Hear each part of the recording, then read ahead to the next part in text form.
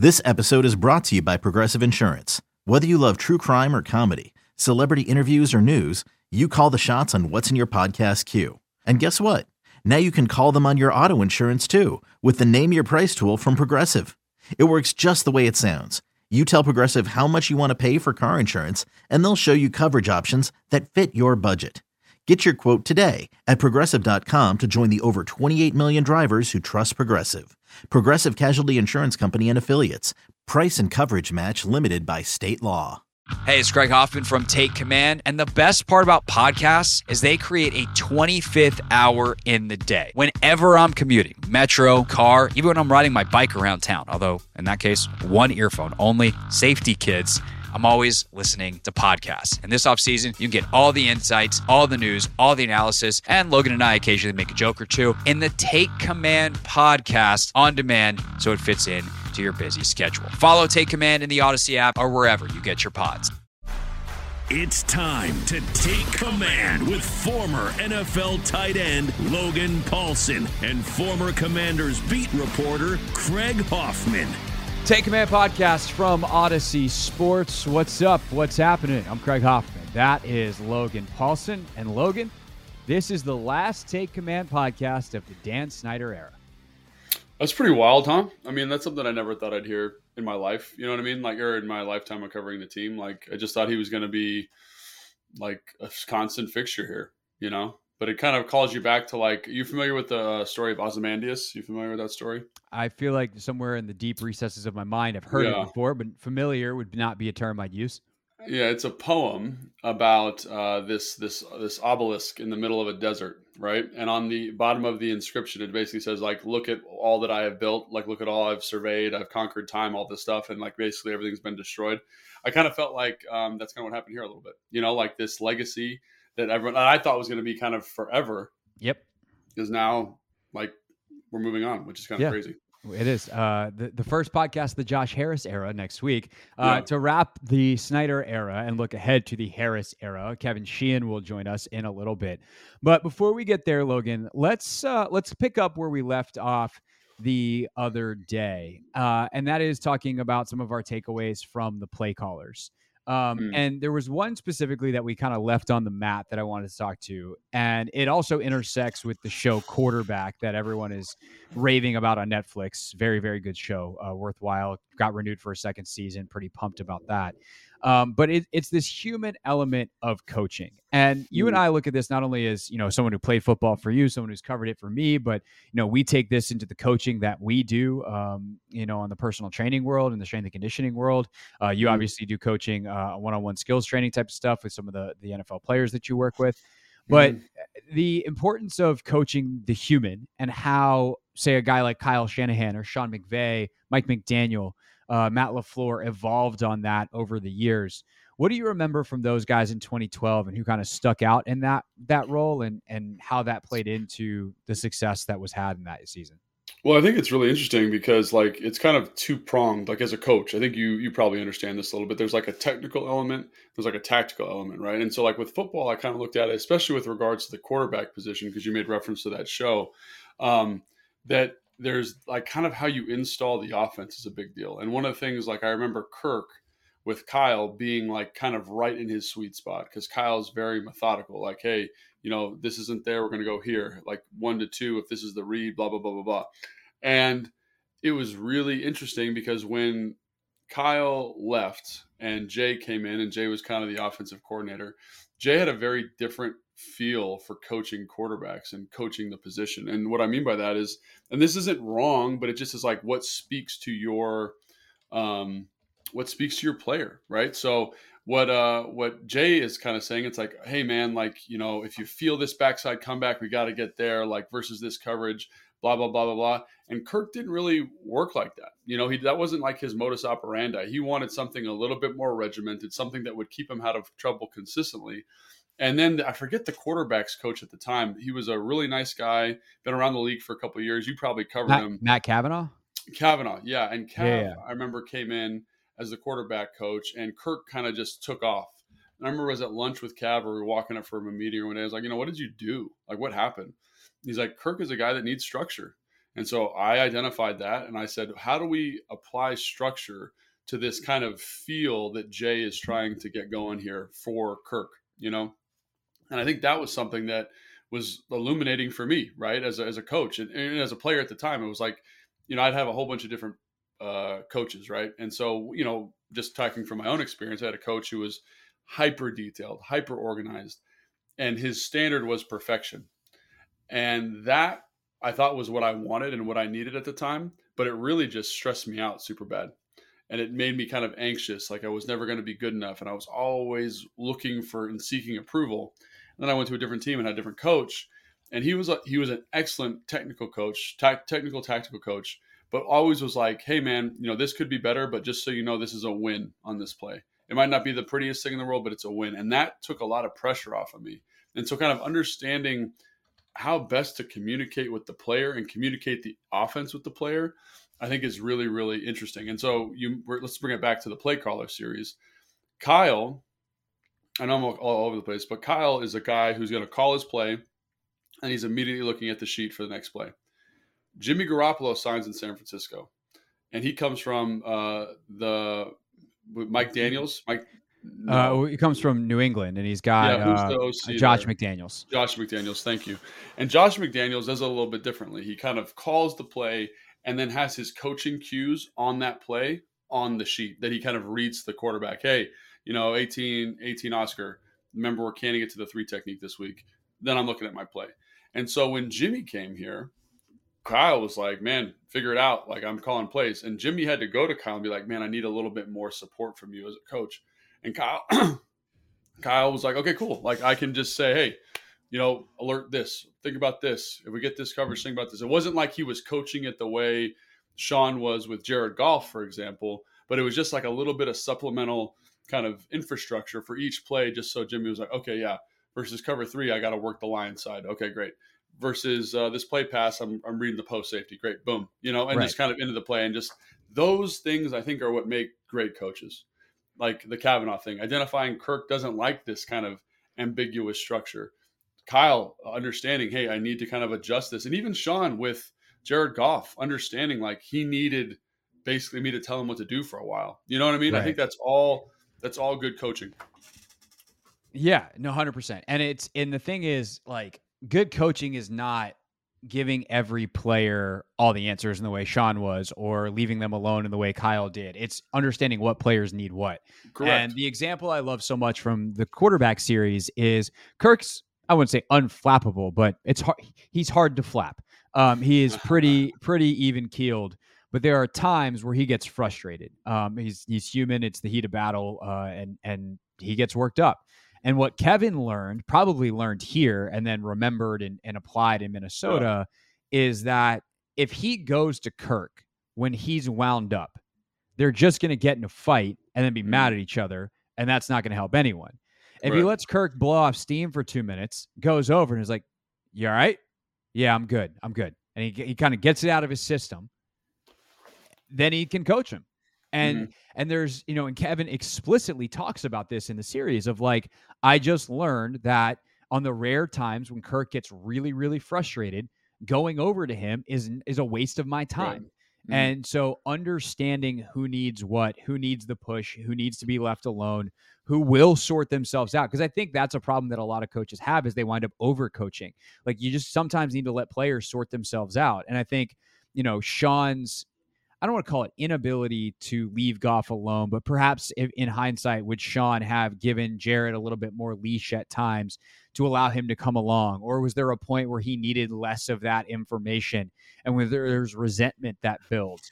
And so there is the mix of needing to do the job and like, what does it take to succeed? What's it take on this particular play or in this practice rep or this whatever to create the win and to get across this finish line while also keeping the larger race in play of I'm going to have to get the next win too. And that's where I think like take it away from kind of the personality management, but to extrapolate on that, I don't know if it's an analogy on that thought process, right? Is like, you can't coach every game like it's a playoff game. And like baseball is the best example of this. You can't throw your best starting pitcher every night. Your goal is not to win 162 games. Your goal is to win as many of the 162 as possible. And sometimes that's going to mean taking a risk or even a short-term L for a long-term gain. Mm-hmm. When you're in Game 7 of the World Series, everything you got. I don't care about tomorrow. I'm trying to win right now. And the coaches who understand that difference and can thrive under those circumstances, whether it's the pressure now playoff or surviving the entirety of a regular season, are the ones that ultimately have long, successful careers and develop good relationships with players over time. Yeah, and I think you while you were talking, you made me think of two stories. One about Sean and one about Kyle. So the one about Sean, so he coached me as a tight end here in 2011, 12, I want to say. Was that right? Yep. 12, 13 maybe. And then became the OC when Jay came in. But one thing I will say about Sean is you will never find, maybe Kyle, a more detailed, more invested human being in the process. That was one of the things about the Play Callers podcast that was so frustrating and kind of sad for me, was like understanding the level of compulsion, the level of obsession that Sean has, and like what that must have been like for him to kind of see it all kind of crumbling around him, because his standard is absolute. He's the type of guy that would be, game planning or something and be like, hey, they ran this, hey, did a 3 up the middle, which is a type of blitz that we used to call, but they ran it in 2012, and it was like 2014. And, right. Everyone's kind of like, how do you know that? And he's got like a photographic memory for that stuff. And I remember being in practice one time and, I was on the backside of a spacing concept, and there's a rule with spacing when you're on the backside of the concept. If you're off the ball, you run a 8-yard stop. And if you're on the ball, you run 5 yards over. But for that week, for whatever reason, we changed the release pattern and I messed it up. And I immediately knew that I messed it up because the quarterback was like, hey man, and I was like, oh, that's right. That's the rule. And Sean came over and immediately tried to like coach it. You know what I mean? And I remember him like kind of barking at me from the back, kind of trying to get me going. And at the time, I didn't even think twice about it, but I just was like, I looked at him and was like, hey bro, like I got this, like leave me, like I've got it. I understand the correction. Like it was a slight mistake and understand, like that's Sean. And I'm not mad at Sean. I wasn't mad at Sean then, but that's his personality. Always trying to get every detail organized.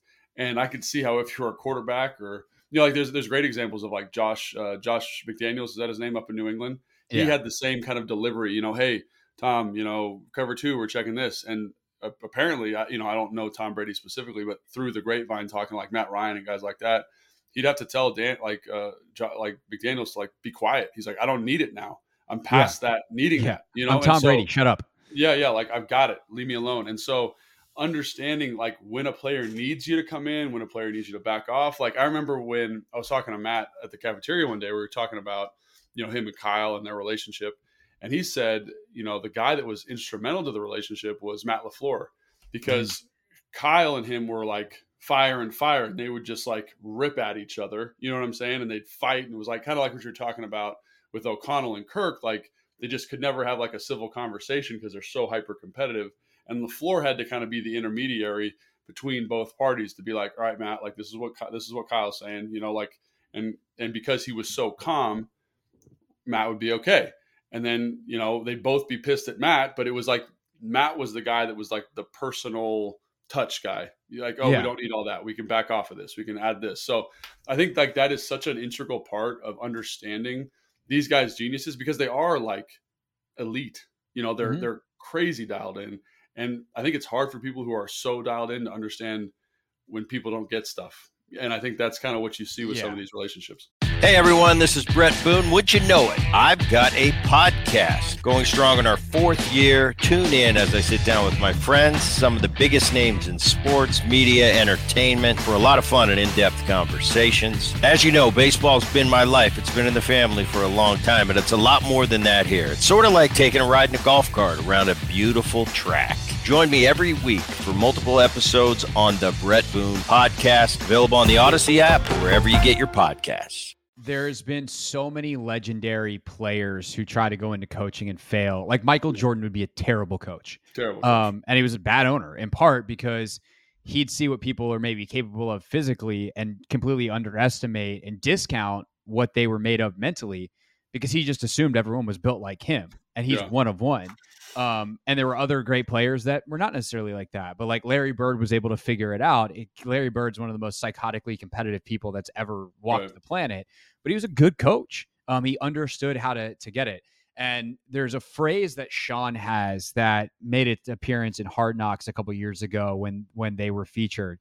And it's one that I keep in mind all the time. And it's very simply, the standard is the standard. Yeah. And in that way, it is uncompromising. Like, this is what it takes to win, because the game demands this level of detail, this level of excellence to win. The standard is the standard. I think the magic of a guy like Sean when he's at his best, and why like I always thought O'Connell would make a great head coach.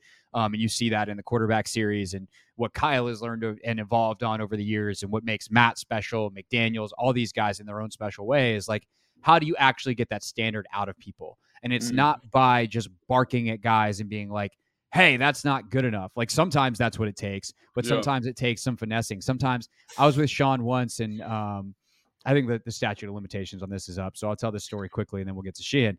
But like, Sean and I were at a bar, just grabbing dinner and watching NBA playoff stuff. And on one of the other TVs was the NFL 100 thing, and Jordan Reed popped up. And so there's all these highlights of Jordan, and Sean's just like watching and like going. He's like, oh, I remember. And it's hilarious because it's exactly what you said. He's like, oh yeah, that was on 3rd and 7 in the whatever game in week whatever. And I called X cross, blah, blah, blah. And I'm like, what is wrong with you, man? It's crazy.